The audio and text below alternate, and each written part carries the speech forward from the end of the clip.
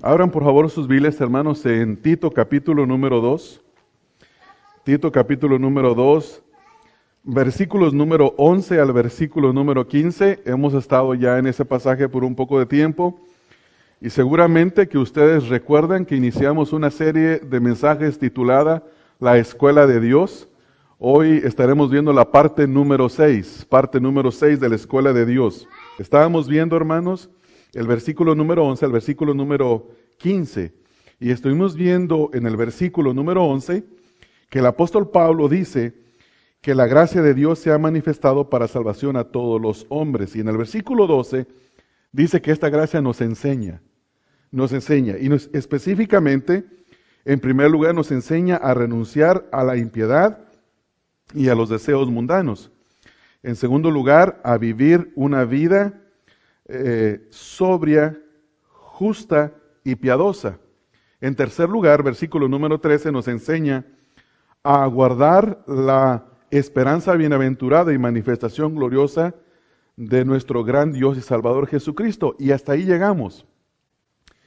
El penúltimo mensaje que prediqué tiene que ver con la última frase en el versículo número 13, donde Pablo llama al Señor Jesucristo gran Dios y Salvador. Le llama gran Dios y Salvador. Y nosotros queremos estudiar acerca de la persona de Cristo. Nuestro primer mensaje tuvo que ver con su humanidad. El día de hoy vamos a continuar viendo las razones por qué el Señor Jesucristo se encarnó. Pero antes de entrar directamente al tema, quisiera pensar un poco en un fenómeno que está ocurriendo en estos días. Hay un resurgimiento de todo lo que son los ovnis, los objetos voladores no identificados. Yo no sé si ustedes se han visto, continuamente se ve en la televisión esto, sacan videos, hay personas que dan testimonios que vieron a un extraterrestre, y en México tenemos a una autoridad de este tema, se llama Jaime Maussan, algunos de ustedes seguramente lo conocen. Cuando yo digo una autoridad, no estoy diciendo que yo creo este asunto de los extraterrestres, simplemente digo que él se ha especializado y sigue colectando videos y haciendo todas estas cosas, supuestamente probando evidencias de que los extraterrestres existen y que se quieren comunicar con nosotros para ayudarnos a evolucionar en nuestro ser y ser como ellos. En una ocasión, Jaime Maussan estaba en un programa de televisión y el locutor de este programa, el conductor del programa, le dice, ¿y hay alguna evidencia de que estos seres existen? Y dice él, sí, yo tengo una de ellas. Y mostraron unas fotografías, no recuerdo si fueron fotografías o fue una osamenta como de un animal así, un esqueleto como de un tacuache, de un animal pequeño. Y cuando el conductor del programa lo vio, dice, ¿y usted dice que nosotros... que ellos vienen para que nosotros seamos como ellos, que evolucionemos a ellos? Bueno, yo me quiero quedar como estoy. Lo dijo en broma, pero en realidad este es un asunto que da risa en algunas ocasiones. La Biblia sí nos dice que hay vida después de la muerte, pero esa vida está en la presencia de Dios o en el infierno, en uno de estos dos lugares. El tema que vamos a ver en esta mañana es un tema que nosotros jamás lo podríamos entender si Dios no lo hubiera revelado. Este es un tema que no lo desarrolló la cabeza del hombre, el entendimiento, la lógica del hombre, sino que es un tema que Dios no lo reveló a nosotros a través de las Sagradas Escrituras. Martín Lutero tiene una frase que es muy popular y posiblemente ustedes la han de haber escuchado, y dice que el conocimiento de Dios es por Dios solamente. Es decir, que para conocer a Dios es necesario que Dios se revele a nosotros. Por ejemplo, si queremos hablar del libro de Génesis, del principio de la creación, si queremos saber cómo fue la creación, tenemos que esperar que el que estuvo en el principio nos revele cómo ocurrieron los hechos en el principio. Y el único que estaba en el principio era Dios. Y Él es el creador de todas las cosas. Por eso es que en la Biblia encontramos un relato bien detallado de cómo Dios creó las cosas que nosotros vemos. Lo visible, lo invisible, todo fue creado por Dios y para Dios. Ahora, alguien se puede hacer la pregunta, ¿pero cómo es posible que eso sea así? si el autor del libro de Génesis es Moisés. Y Moisés está en un periodo aproximadamente de tal vez unos 2000 años después de la creación. Y el punto es que Dios se lo reveló a él. La Escritura dice que los hombres piadosos de Dios nunca hablaron por su propia cuenta, sino que siendo inspirados por Dios, ellos recibieron la revelación. Y ahora tenemos en la palabra de Dios esta revelación. El tema que vamos a ver acerca de la humanidad de Jesús, no lo podríamos conocer si Dios no nos lo hubiera revelado. Nosotros comenzamos hablando que nuestro Señor Jesucristo es el Dios eterno que se hizo hombre, y siendo hombre, era Dios. Él es 100% Dios y 100% hombre, y permanecerá así por la eternidad. En este momento, el Señor Jesucristo es Dios y es hombre al mismo tiempo. Estuvimos hablando acerca de su encarnación. Estuvimos hablando acerca de su nacimiento, cómo Él crecía en estatura y en sabiduría. Hablamos de que Él como hombre sufrió la necesidad de comer, tuvo hambre, se cansó. Hablamos que Él se afligió en su alma, se afligió en su espíritu. Él también lloró. Él tuvo todas las necesidades de un hombre, pero la Biblia dice que fue semejante a nosotros en todo, pero sin pecado. Y esto de la impecabilidad del Señor Jesucristo es evidente no solamente porque la Escritura nos lo dice, sino porque cuando Él estuvo en esta tierra, Él le dijo a sus enemigos: ¿quién de vosotros me redarguye de pecado? Y no hubo quien le tachara por pecador. Cuando lo llevan ante Pilato, Pilato dice: yo no encuentro ninguna falta en Él. Y dijeron los judíos que la razón por la que querían la crucifixión de Él era porque, siendo hombre, se hacía Dios y decía que era el rey de los judíos, cuando el rey de ellos era, hipócritamente decían, es César, porque no lo querían. Nosotros vemos también en el bautismo del Señor Jesucristo cómo el Padre dice: este es mi Hijo amado, en quien tengo complacencia. Y sabemos que Dios es santo y Él nunca se complacería en un pecador. Jamás ha tenido complacencia en un pecador. Por eso el Señor, el Padre, se complació en el Señor Jesucristo, y vimos que el Señor Jesucristo es semejante a nosotros en todo, pero sin pecado. Esto es lo que tiene que ver con la humanidad del Señor Jesús. Existe una filosofía muy antigua que viene desde el tiempo de Platón, donde Platón, los filósofos griegos decían que todo lo que veíamos era una especie de espejismo, que lo único que era real eran las ideas, los pensamientos. Y hasta el día de hoy esa filosofía sigue. Yo recuerdo haber visto un programa de televisión donde estaban entrevistando a algunos líderes religiosos, y entre ellos estaba uno que cree estas cosas y decía: en realidad nosotros no estamos aquí. Nuestra conciencia está aquí, pero no está aquí. Lo que vemos en realidad no es una realidad. Entonces, en este tiempo en el que el Señor Jesucristo se encarnó, vivió su ministerio terrenal, murió en la cruz y resucitó, se levantó una falsa enseñanza que se llamaba docetismo. Esta enseñanza decía que Cristo era, pero no era. Que parecía un hombre, pero en realidad no era un hombre. Que Cristo no murió en la cruz. Incluso llegaron a decir que, ¿se recuerdan que un hombre, Simón Cireneo, fue quien cargó la cruz por el Señor en un momento? Y decían, la cargó porque Jesús en realidad no era.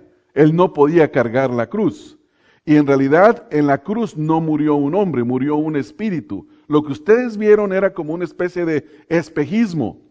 Ahí lo veían, pero era un espíritu. Sin embargo, esta es una herejía tan grande que el apóstol Juan, cuando escribió su primera carta, dijo que todo aquel que pensaba así era un anticristo. Pablo dijo que había algunos que predicaban otro espíritu, predicaban a otro Cristo y a otro evangelio.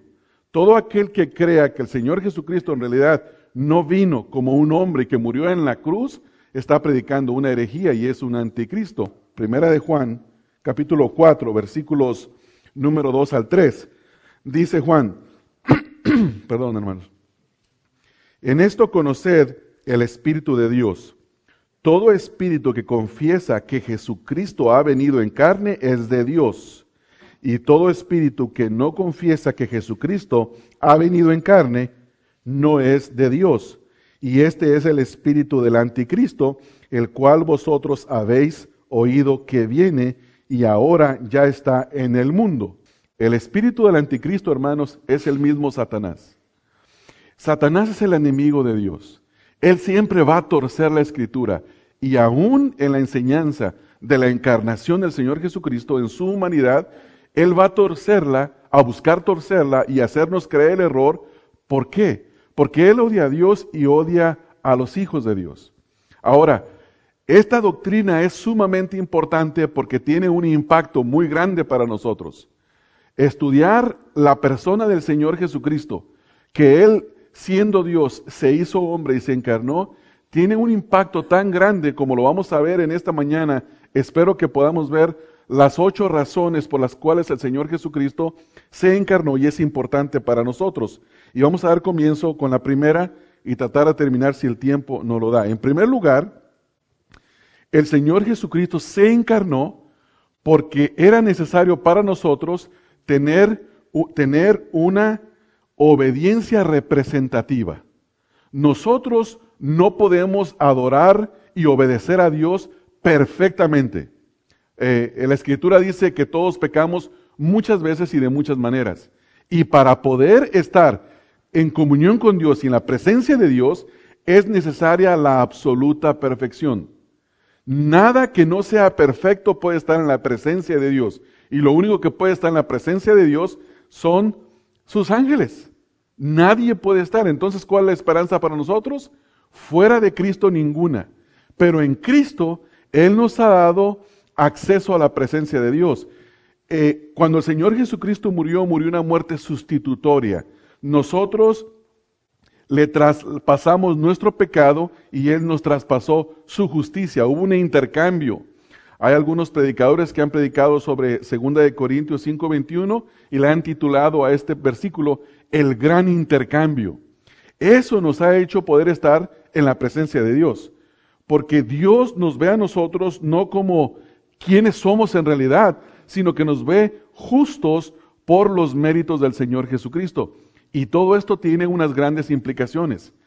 El Señor Jesucristo vivió una vida perfecta y Él es el representante nuestro en ese sentido. Dios nos ve a nosotros, a los que hemos creído en Cristo, a los que nos hemos arrepentido y hemos nacido de nuevo. Él nos ve a nosotros como quien ve al Señor Jesucristo. Por eso podemos estar delante de la presencia de Dios, por los méritos de Cristo y no por méritos personales. Entonces, Satanás trata de destruir esta lectura, por ejemplo, esta doctrina. Por ejemplo, vamos a ver en el libro de Lucas, Evangelio de Lucas, Lucas capítulo 4, versículo número 1 al versículo número 13. No lo voy a leer todos los versículos, pero ustedes que están familiarizados con este pasaje, se van a dar cuenta cuál es el punto que queremos ver aquí. En Lucas capítulo número 4 y Mateo capítulo número 4, nosotros tenemos el relato histórico de la tentación del Señor Jesucristo. Dice la Escritura que después de su bautismo, el Señor Jesucristo fue llevado por el Espíritu al desierto para ser tentado. ¿Quién lo tentó en el desierto al Señor Jesucristo? Satanás. ¿Tuvo victoria Satanás en la tentación? No. El Señor Jesucristo siempre dijo, escrito está, al Señor tu Dios adorarás y a Él solo servirás. Y dice que después que lo hubo tentado en todo, Satanás lo dejó por un tiempo. Esa representación, esa obediencia perfecta es lo que se traspasa para nosotros. Si el Señor Jesucristo no se hubiera encarnado y fuera un espíritu, eso no podría aplicar a nosotros. ¿Por qué? Porque nosotros necesitábamos un representante que fuera hombre, no un espíritu que viniera en representación de los hombres. Y eso vamos a verlo un poco más adelante. El Señor Jesucristo es la representación perfecta delante de Dios en obediencia para nosotros. ¿Alguna vez usted se ha hecho la pregunta por qué si Adán pecó, ¿A todos nosotros se nos heredó el pecado? ¿Has hecho la pregunta? Dicen muchas veces las personas en forma de broma, es que la culpa fue de Adán y por causa de Adán todos la pagamos. Bueno, eso es lo que se llama en la teología la cabeza federal o representativa de la humanidad. Pues para poder recibir la vida eterna necesitamos un representante perfecto, que haya vivido perfecta obediencia delante de Dios, y ese representante es Cristo. Adán fue de carne y de hueso, el Señor Jesucristo fue de carne y de hueso, porque Él dijo, un espíritu no tiene carne ni tampoco tiene hueso. Entonces, en primer lugar, necesitamos que el Señor Jesucristo se hubiera encarnado para ser por nosotros un representante de perfecta obediencia delante de Dios. Ahora, cada vez que usted piensa en esa doctrina o tiene ese entendimiento, la primera cosa que debe hacer es darle gracias al Señor Jesús porque Él vivió una vida de perfecta obediencia por nosotros. Hermanos, ¿no es eso maravilloso? Eso es algo de que debemos de tener gozo, hermanos. Cuando usted va a la presencia de Dios, y una de las primeras cosas que tiene que hacer, que todos debemos de hacer, es pedir perdón por nuestros pecados, ¿no es así? Para que el Señor nos perdone, para que el Señor nos limpie. Y la razón por la que nos perdona y nos limpia y nos da acceso al trono de la gracia es por los méritos perfectos de Cristo. Él es nuestro representante de perfecta obediencia delante de Dios. Ahora hay una razón nueva para enamorarse y amar más al Señor Jesucristo. Él es nuestro representante perfecto. En segundo lugar, el Señor Jesucristo se encarnó. ¿O por qué impacta tanto la encarnación del Señor Jesucristo para nosotros? Porque el Señor Jesucristo fue un sacrificio vicario delante de Dios, de reconciliación entre Dios y nosotros. Ustedes recuerdan la imagen del Antiguo Testamento. ¿Qué se sacrificaba para el perdón de los pecados? A un animal, a un cordero. Ese animal tenía que ser sin mancha y sin defecto. Cuando se presentaba el cordero para ser ofrecido delante del sacerdote, delante de Dios como un mediador entre el pueblo y Dios, el sacerdote le ponía la mano en la cabeza al animal. Y ese simbolismo era que el sacerdote transmitía el pecado de él y del pueblo a la víctima inocente, y la inocencia de esa víctima se le transmitía al sacerdote y al pueblo, y se ofrecía por la paga del pecado. La paga del pecado es muerte, y la ley dice que sin derramamiento de sangre no hay perdón de pecados o remisión de pecados. Bueno, el Señor Jesucristo vino a hacer exactamente esto. Vamos a ver en Hebreos capítulo número 2, hermanos. Hebreos capítulo número 2. Ya parece que la garganta ahora sí ya se me calentó, hermanos, y espero ya no toser. Hebreos 2, 16 al 17. Mire lo que dice el escritor de Hebreos y hablando de la importancia de la encarnación del Señor Jesucristo. Hebreos 2, 16 al 17. Dice el versículo 16, porque ciertamente no socorrió a los ángeles, sino que socorrió a la descendencia de Abraham, hablando del sacrificio de Cristo, por lo cual debía de ser en todo semejante a sus hermanos, es decir, a aquellos por los cuales murió. Si tenía que ser el Señor Jesucristo semejante a nosotros en todo, había la necesidad de que Él fuera un hombre de carne y de hueso. Dice, para venir a ser misericordioso y fiel y sumo sacerdote en lo que a Dios se refiere, para expiar el pecado del pueblo, es decir, pagar lo que la ley exigía por el pecado del pueblo. Entonces, cuando pensemos la próxima vez en la humanidad del Señor Jesucristo, que leamos los evangelios y llegamos a una parte donde diga, y el Señor cansado en el camino tuvo sed, o el Señor se cansó y tuvo hambre, o el Señor se afligió en su espíritu, o el Señor lloró. Eso nos debe hacer pensar a nosotros en que Él fue ofrecido por nosotros. Gracias a Dios que el Señor Jesucristo se hizo carne y tenía huesos y tenía carne para morir por nosotros. Ahora, note el versículo 14, hermanos, aquí mismo, en este pasaje. Así que por cuanto los hijos participaron de carne y sangre, Él también participó de lo mismo para destruir por medio de la muerte al que tenía el imperio de la muerte, esto es, al diablo. O sea que si el Señor Jesucristo no se hubiera encarnado, no hubiera sido un hombre como usted o como yo, y cuando uso la palabra hombre me refiero a género humano, no estoy diciendo que las mujeres quedan excluidas, el Señor Jesucristo, representante de la humanidad. Cuando ocurrió eso, ¿qué pasó con su muerte? Si el Señor Jesucristo hubiera sido un espíritu, ¿nosotros hubiéramos sido perdonados? No. ¿Hubiera el Señor tenido el poder de destruir al que tenía el imperio de la muerte, a Satanás? No, no hubiera sido posible. Nuestra fe sería vana, porque el Señor Jesucristo jamás hubiera resucitado.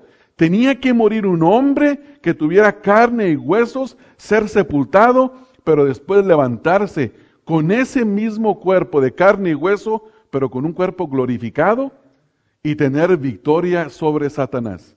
Así dice el versículo 14. Así que por cuanto los hijos participaron de carne y sangre. ¿Es usted de carne y de sangre? La respuesta es sí. ¿Cristo fue de carne y sangre? La respuesta es sí. Así que cualquier individuo que traiga una filosofía diciéndonos que lo que importa es el espíritu, no la carne, por cuanto Jesucristo era un espíritu que parecía tener carne, nosotros rechazamos esa enseñanza. Esa enseñanza. ¿Por qué? Les he hablado anteriormente en la enseñanza dualista. Las enseñanzas que dicen que lo que importa es el espíritu y no la carne. Pero en la Biblia encontramos enseñanzas, por ejemplo, que vamos a dar cuenta al Señor mientras que estábamos en el cuerpo. Vamos a dar cuenta al Señor por cada palabra que salga de nuestra boca. Y la pregunta ¿es importante eso, hermanos? Claro que sí. Entonces, si nosotros creyéramos la falsa filosofía de que lo que importa es el espíritu, nos expresaríamos como les he repetido en diferentes ocasiones, como Madonna. Madonna que dice que ella es una persona espiritual. Y vemos sus videos y decimos, no, bueno, yo no veo sus videos, no sé si usted los ve, pero siempre de alguna manera somos expuestos, ¿no es así? En alguna forma somos expuestos a ellos y decimos, eso no es espiritual, eso no muestra la vida piadosa, pero ella cree que sí. Dice ella en su testimonio que prende una veladora, se pone delante de Dios y que tiene una comunión íntima con Dios. ¿Cómo es posible que tenga una comunión íntima con Dios? Hay un actor mexicano que es un hombre conocido por su gran inmoralidad y él dice que él es un hijo de Dios y es favorecido por Dios y que tiene una gran comunión con Dios y que todo lo que él le pide a Dios, Dios se lo da. Esa es una farsa, porque a Dios sí le importa lo que nosotros hacemos con nuestro cuerpo. Sí le importa, hermanos. Por eso el Señor Jesucristo se encarnó y tuvo una obediencia perfecta, sufrió en su cuerpo, murió la muerte en la cruz, pero resucitó con poder. En tercer lugar, la implicación o la importancia de que el Señor Jesucristo se haya encarnado es que lo hizo para ser el único mediador entre Dios y los hombres. Ahora, póngase a pensar en un momento por esto.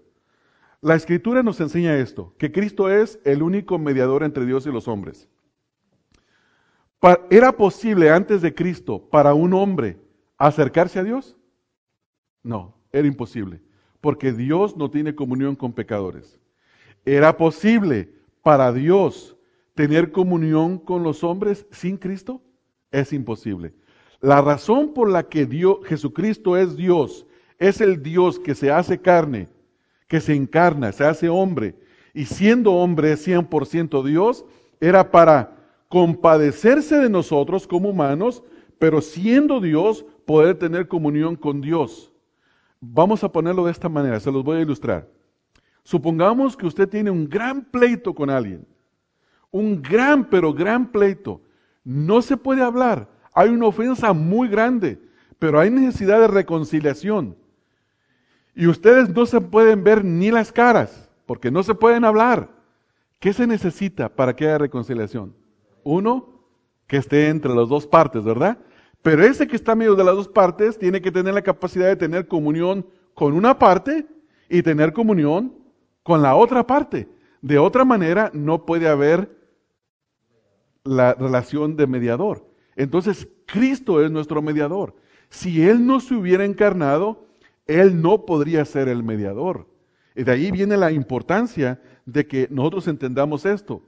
Pablo dice en 1 de Timoteo, capítulo 2, en el versículo número 5, 1 de Timoteo 2:5, que Cristo es nuestro mediador. Dice el versículo número 5, porque hay un solo Dios y un solo mediador entre Dios y los hombres, Jesucristo hombre. Hay un solo Dios y hay un solo mediador. Este viernes teníamos la clase de Fundamentos de la Fe con los hermanos López y estábamos hablando de este versículo. Y hablando del versículo, nos pusimos a meditar un poco en él y vimos la implicación tan tremenda que a veces uno no le toma el tiempo suficiente para meditar en el versículo. Hermanos, si el Señor Jesucristo es el único mediador, es el único que puede mediar, ¿cómo es posible que hay una falsa enseñanza en la cual dicen que María es una mediadora entre Dios y los hombres?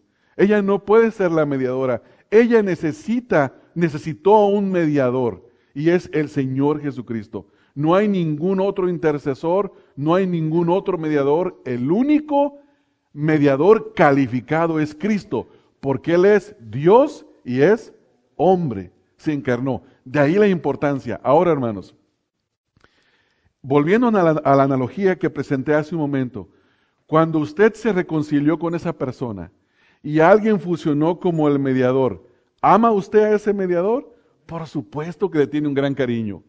En el caso nuestro debemos de tenerle amor y adoración al Señor Jesucristo, porque sin Él nosotros estuviéramos perdidos, totalmente perdidos, no tendríamos acceso al Señor. Número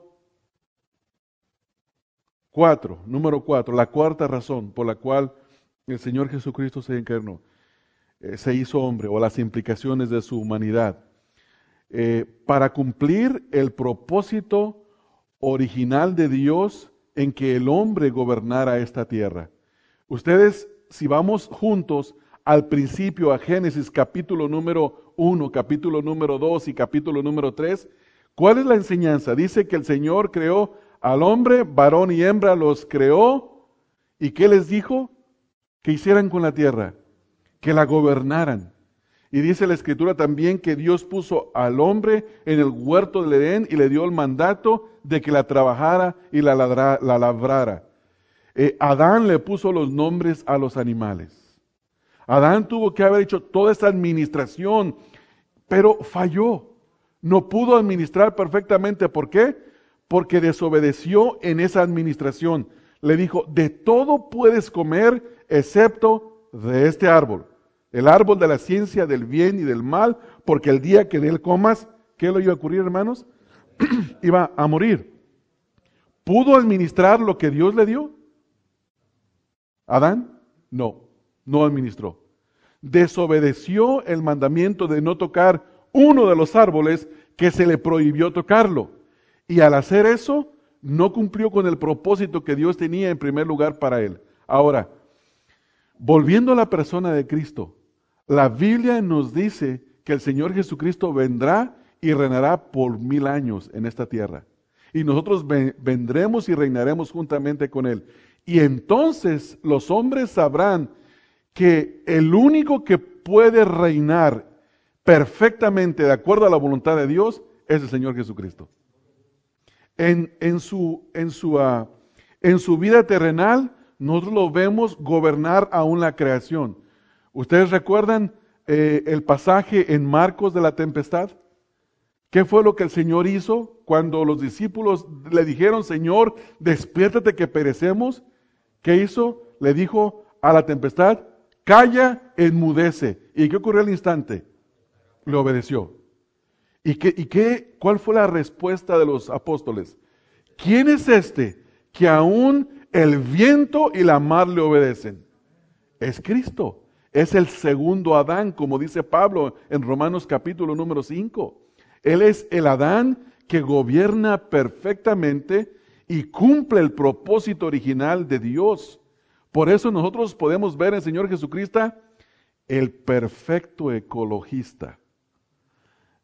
Y lo digo esto hasta cierto punto en sarcasmo. Tomé una fotografía, fuimos a la clase de mi hija a una presentación, de estas presentaciones donde le hablan a los padres para el open house, para que vean todos los trabajos que hicieron los niños y todo eso. Y le tomé una foto a un letrero que decía, ¿cómo decía Teresita? La tierra es tu madre. Si la tierra es nuestra madre, cuídala y hónrala. Hermanos, eso no es así. El hombre es el padre de la tierra. El hombre es el Señor de la tierra. El hombre Adán recibió el mandato de sojuzgarla, de gobernarla. Por eso cuando una persona, hoy en día están estos grupos extremistas que andan con pancartas por allá en África de que no se perforen potros petroleros, hermanos, que se perfore todo lo que se tenga que perforar, si sirven para el beneficio del hombre. Que se corten los árboles que se tengan que cortar. Claro que hay que plantar más árboles porque si no se acaban. Eso es parte de una buena administración. Hermanos, no pasa absolutamente nada. El único que está haciendo que esta tierra esté produciendo y dando es Dios. Y se debe de gobernar con sabiduría, no también negligentemente. Pero el Señor Jesucristo es perfecto en el gobierno de la creación.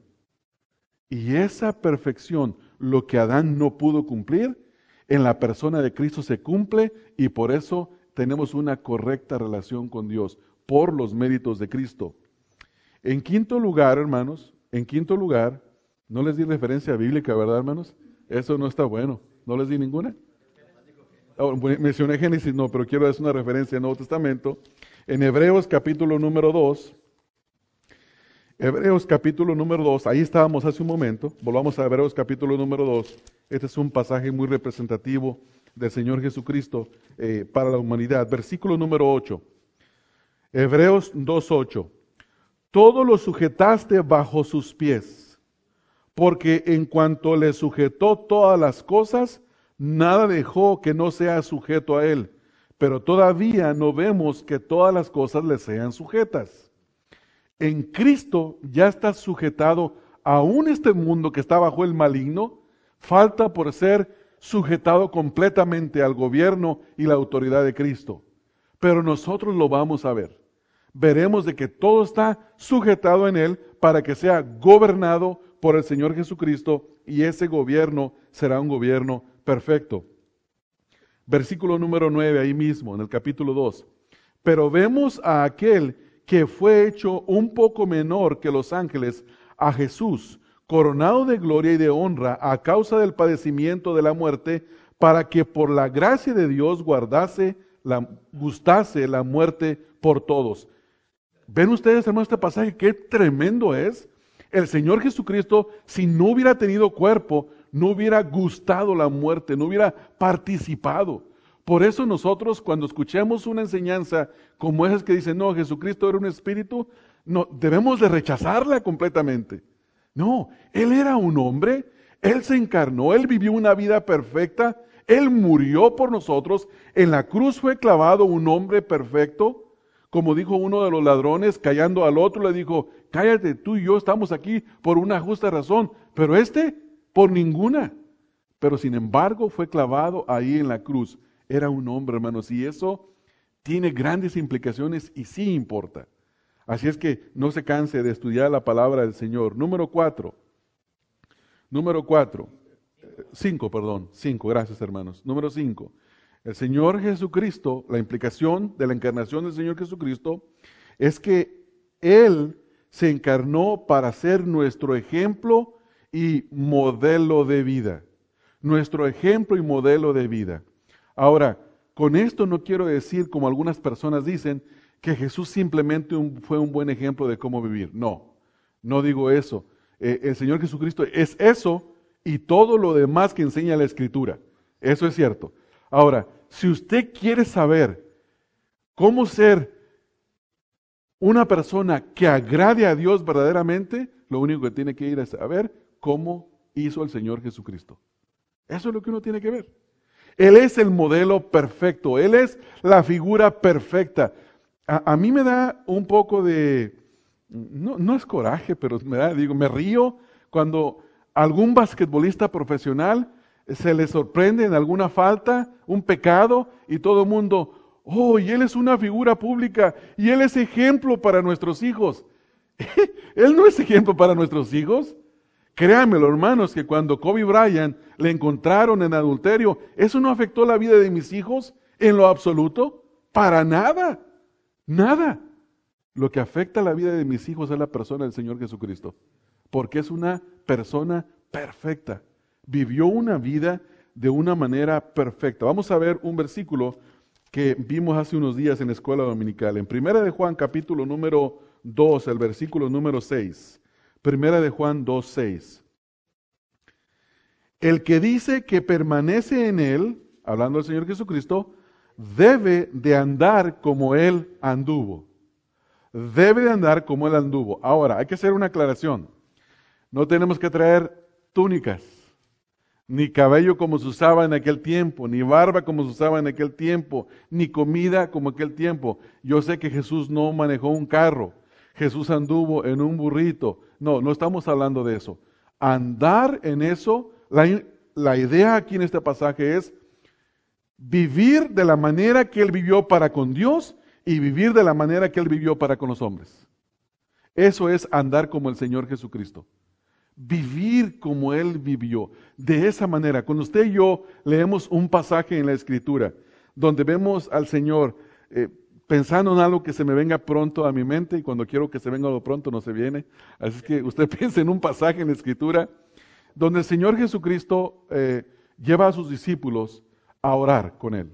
Se lleva a 3 de sus discípulos, los cuales siempre estaban con Él en ciertas cosas.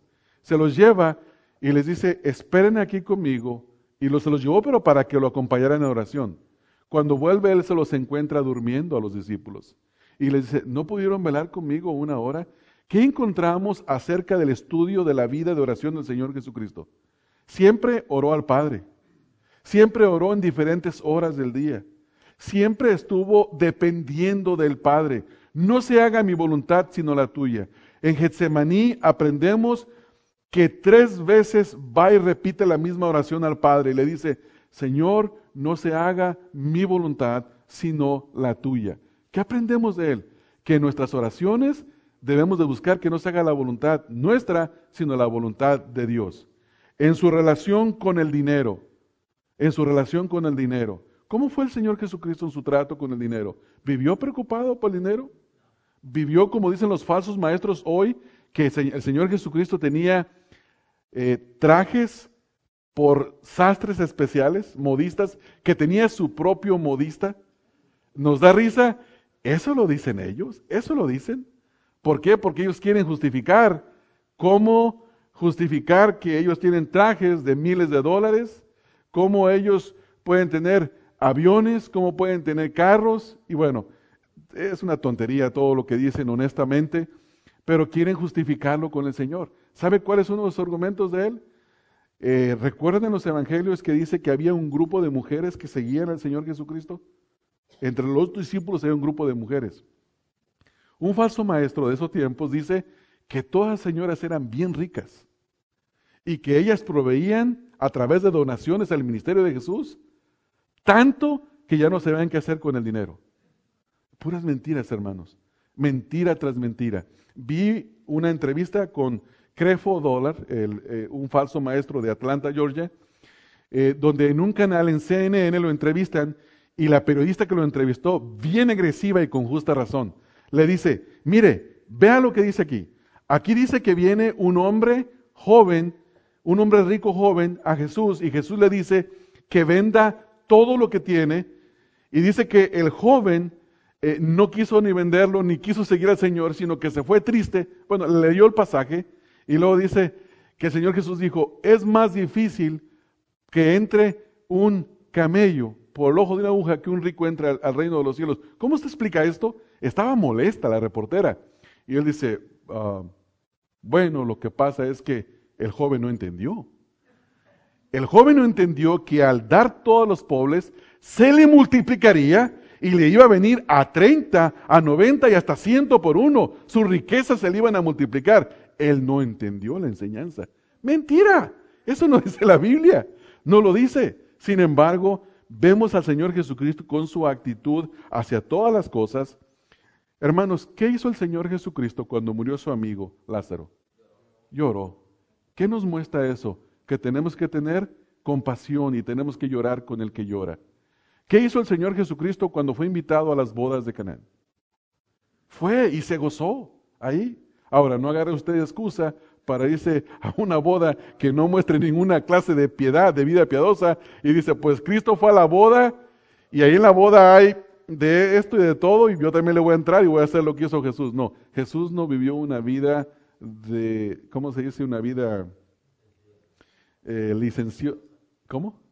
licenciosa, gracias hermano. Una vida licenciosa. Número 6, hermanos.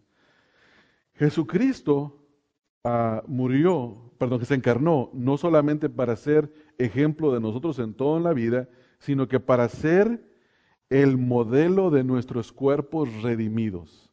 El modelo de nuestros cuerpos redimidos. ¿Qué queremos decir con esto? Cuando nosotros vemos los pasajes en la Escritura donde el Señor Jesucristo se encarna y vemos que estaban las puertas cerradas y Él entró sin abrir la puerta, vimos que Él vio a sus discípulos y comió con sus discípulos, vemos que Él asciende al cielo y resucitó con un cuerpo totalmente glorificado. Bueno, ese cuerpo glorificado, el nuestro, será exactamente como el del Señor Jesucristo, hermanos. Nosotros entonces seremos sin pecado. Tendremos cuerpos que le den gloria a Dios. Y vuelvo a decir un poco de lo que hablé la semana pasada en el pasaje de la resurrección, cuando estuvimos hablando. A nuestro cuerpo se deteriora constantemente. Y no voy a repetir lo que dije la semana pasada, pero cada uno de nosotros es víctima hasta cierto punto, o tiene la influencia del pecado hasta cierto punto, que no puede negar ese hecho y esa realidad. Todos nos estamos envejeciendo, nuestro cuerpo se está desgastando y algunos están experimentando dolores que otros no experimentan. ¿Se recuerdan el canto que cantamos hace un momento? Dios nos envió a su Hijo Cristo. ¿Y qué dice la última parte? Yo sé que un día el río cruzaré y con el dolor batallaré. ¿Quién de nosotros escapa del dolor, hermanos? Nadie se va a escapar del dolor. Pero cuando seamos resucitados o transformados con ese cuerpo glorioso, vamos a ser semejantes al Señor Jesucristo, con un cuerpo exactamente igual. Ese fue el número 6, ¿verdad, hermanos? Número 7. Gracias, hermano, por la corrección. Referencia bíblica, el pasaje que leí la semana pasada, 1 Corintios, capítulo 15, versículo 42 al 24. Gracias, hermano, por preguntar por la referencia bíblica, porque necesitamos de que todo lo que hagamos, hermano, tenga una base escritural. Todo, absolutamente todo. 1 Corintios, capítulo número 15, versículo 42.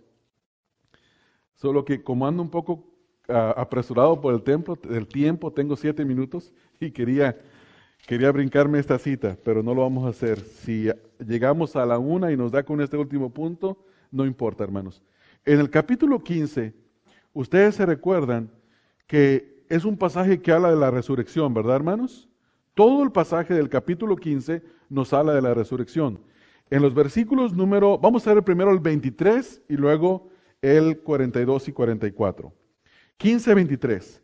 Pero cada uno en su debido tiempo, y lo dice, Cristo, las primicias, luego los que son de Cristo en su venida. Esto es, habla del orden de la resurrección, ¿no es así?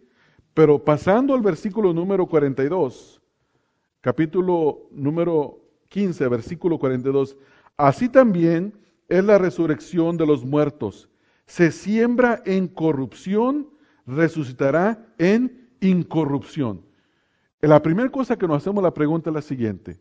Si el Señor Jesucristo en su encarnación padeció las necesidades que se padecen en un cuerpo físico, pero sin pecado, y cuando resucitó, Él estaba libre de todo eso, absolutamente libre de todo eso. La muerte no se podía volver a tratar de enseñorear de Él. La muerte ya no le afecta. El pecado aún de la humanidad ya no le afecta porque Él ya había muerto. Hebreos dice que padeció una sola vez por los pecados.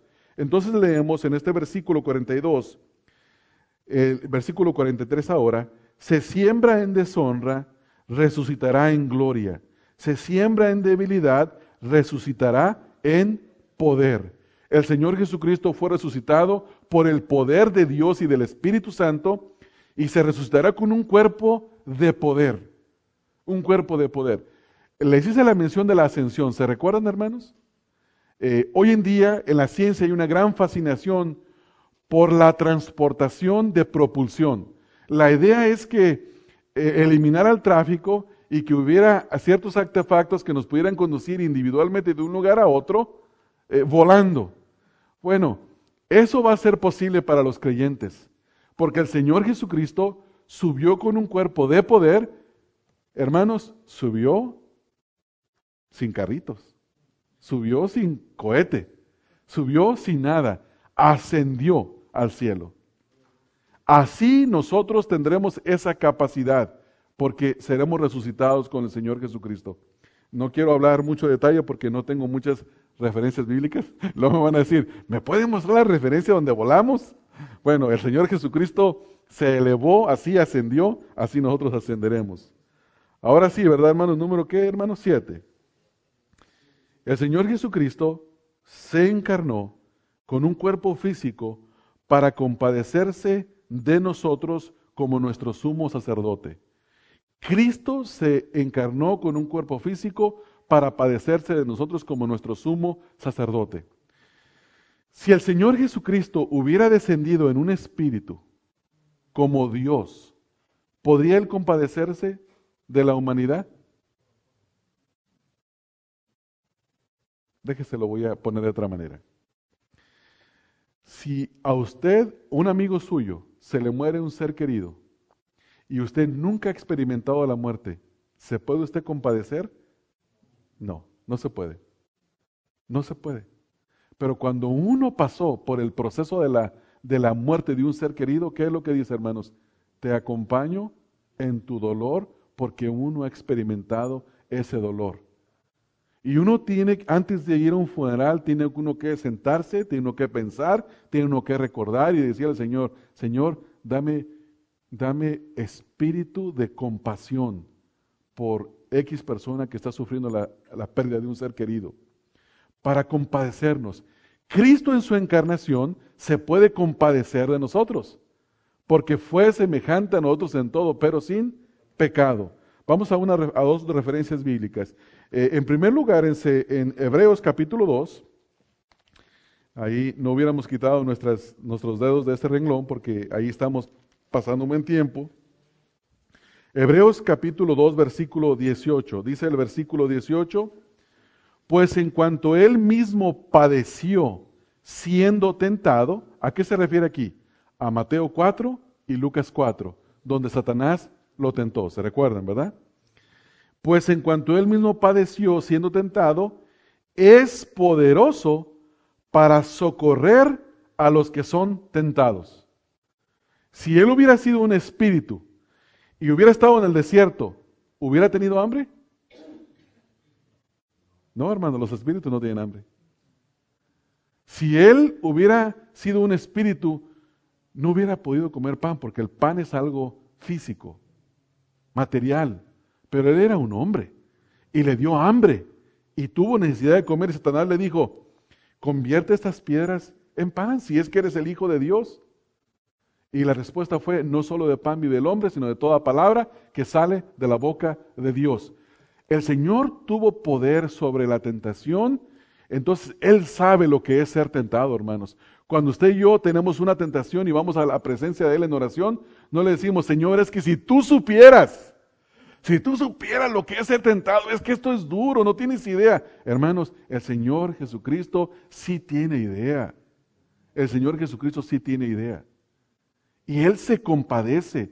Él sabe condescender con nosotros. Hermanos, cuando usted tiene una necesidad y tiene palabras de consuelo y se acerca a una persona y esa persona lo consuela, no le solucionó el problema, pero salió consolado. ¿No es así?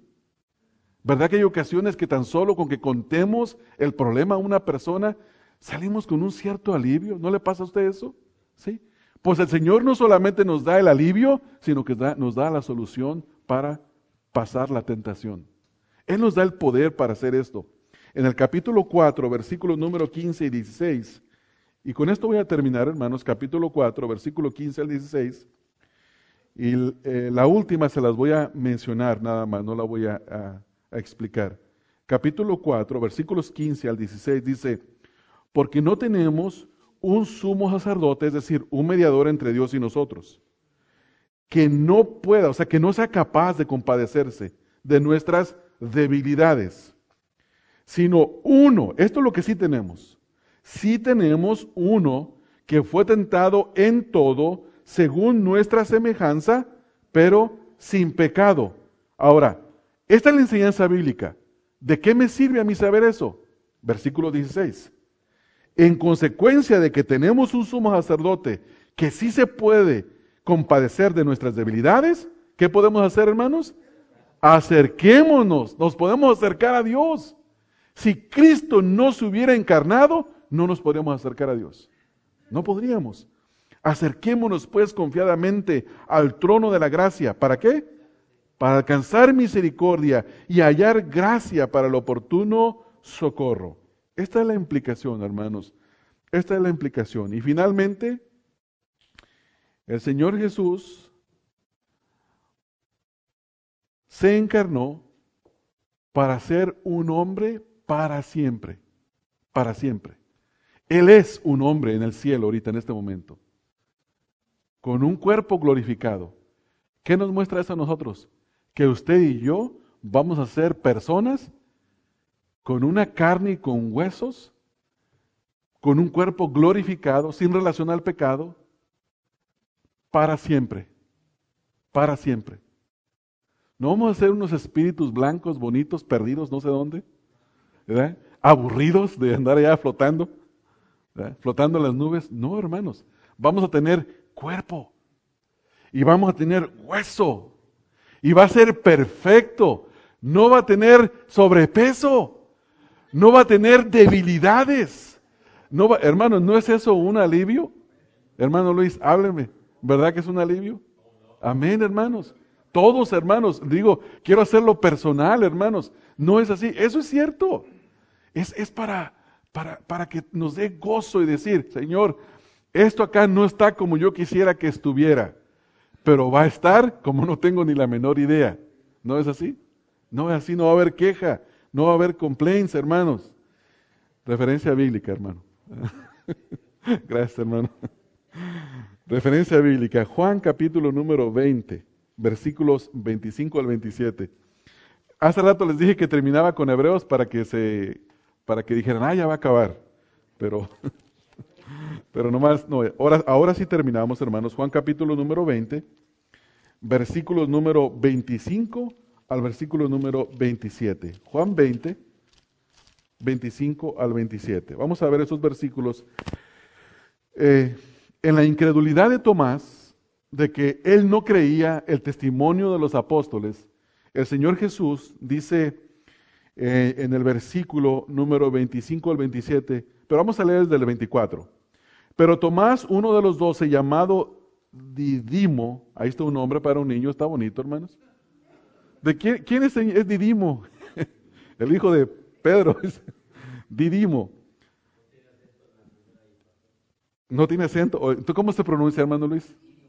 ¿Dídimo? Sí tiene acento en la I, pero gracias. Dídimo. Yo recomiendo nombres como yo ya no tengo hijos. A los que tienen, pero va a tener nietos, ¿verdad? Entonces, cuidado, cuidado. Ahora sí, hermanos, perdónenme el comercial ese. Pero Tomás, uno de los 12, llamado Dídimo, así era. Gracias, hermano. Dídimo. No estaba con ellos cuando Jesús vino. Y le dijeron, pues, los otros discípulos, al Señor hemos visto. Él les dijo, si no viere en sus manos la señal de los clavos, y le metiere mi dedo en el lugar de los clavos, y metiere mi mano en su costado, no creeré. 8 días después, se aguantó con su caprichito 8 días, ¿verdad, hermano? No fue luego. 8 días después, estaban otra vez sus discípulos dentro y con ellos Tomás. Llegó Jesús, estando las puertas cerradas, y se puso en medio y les dijo, paz a vosotros. Luego dijo a Tomás, pon aquí tu dedo y mira mis manos y acerca tu mano y métela en mi costado y no seas incrédulo, sino creyente. Entonces Tomás, respondiendo, le dijo, Señor mío y Dios mío. Jesús le dijo, porque me has visto, Tomás, creíste.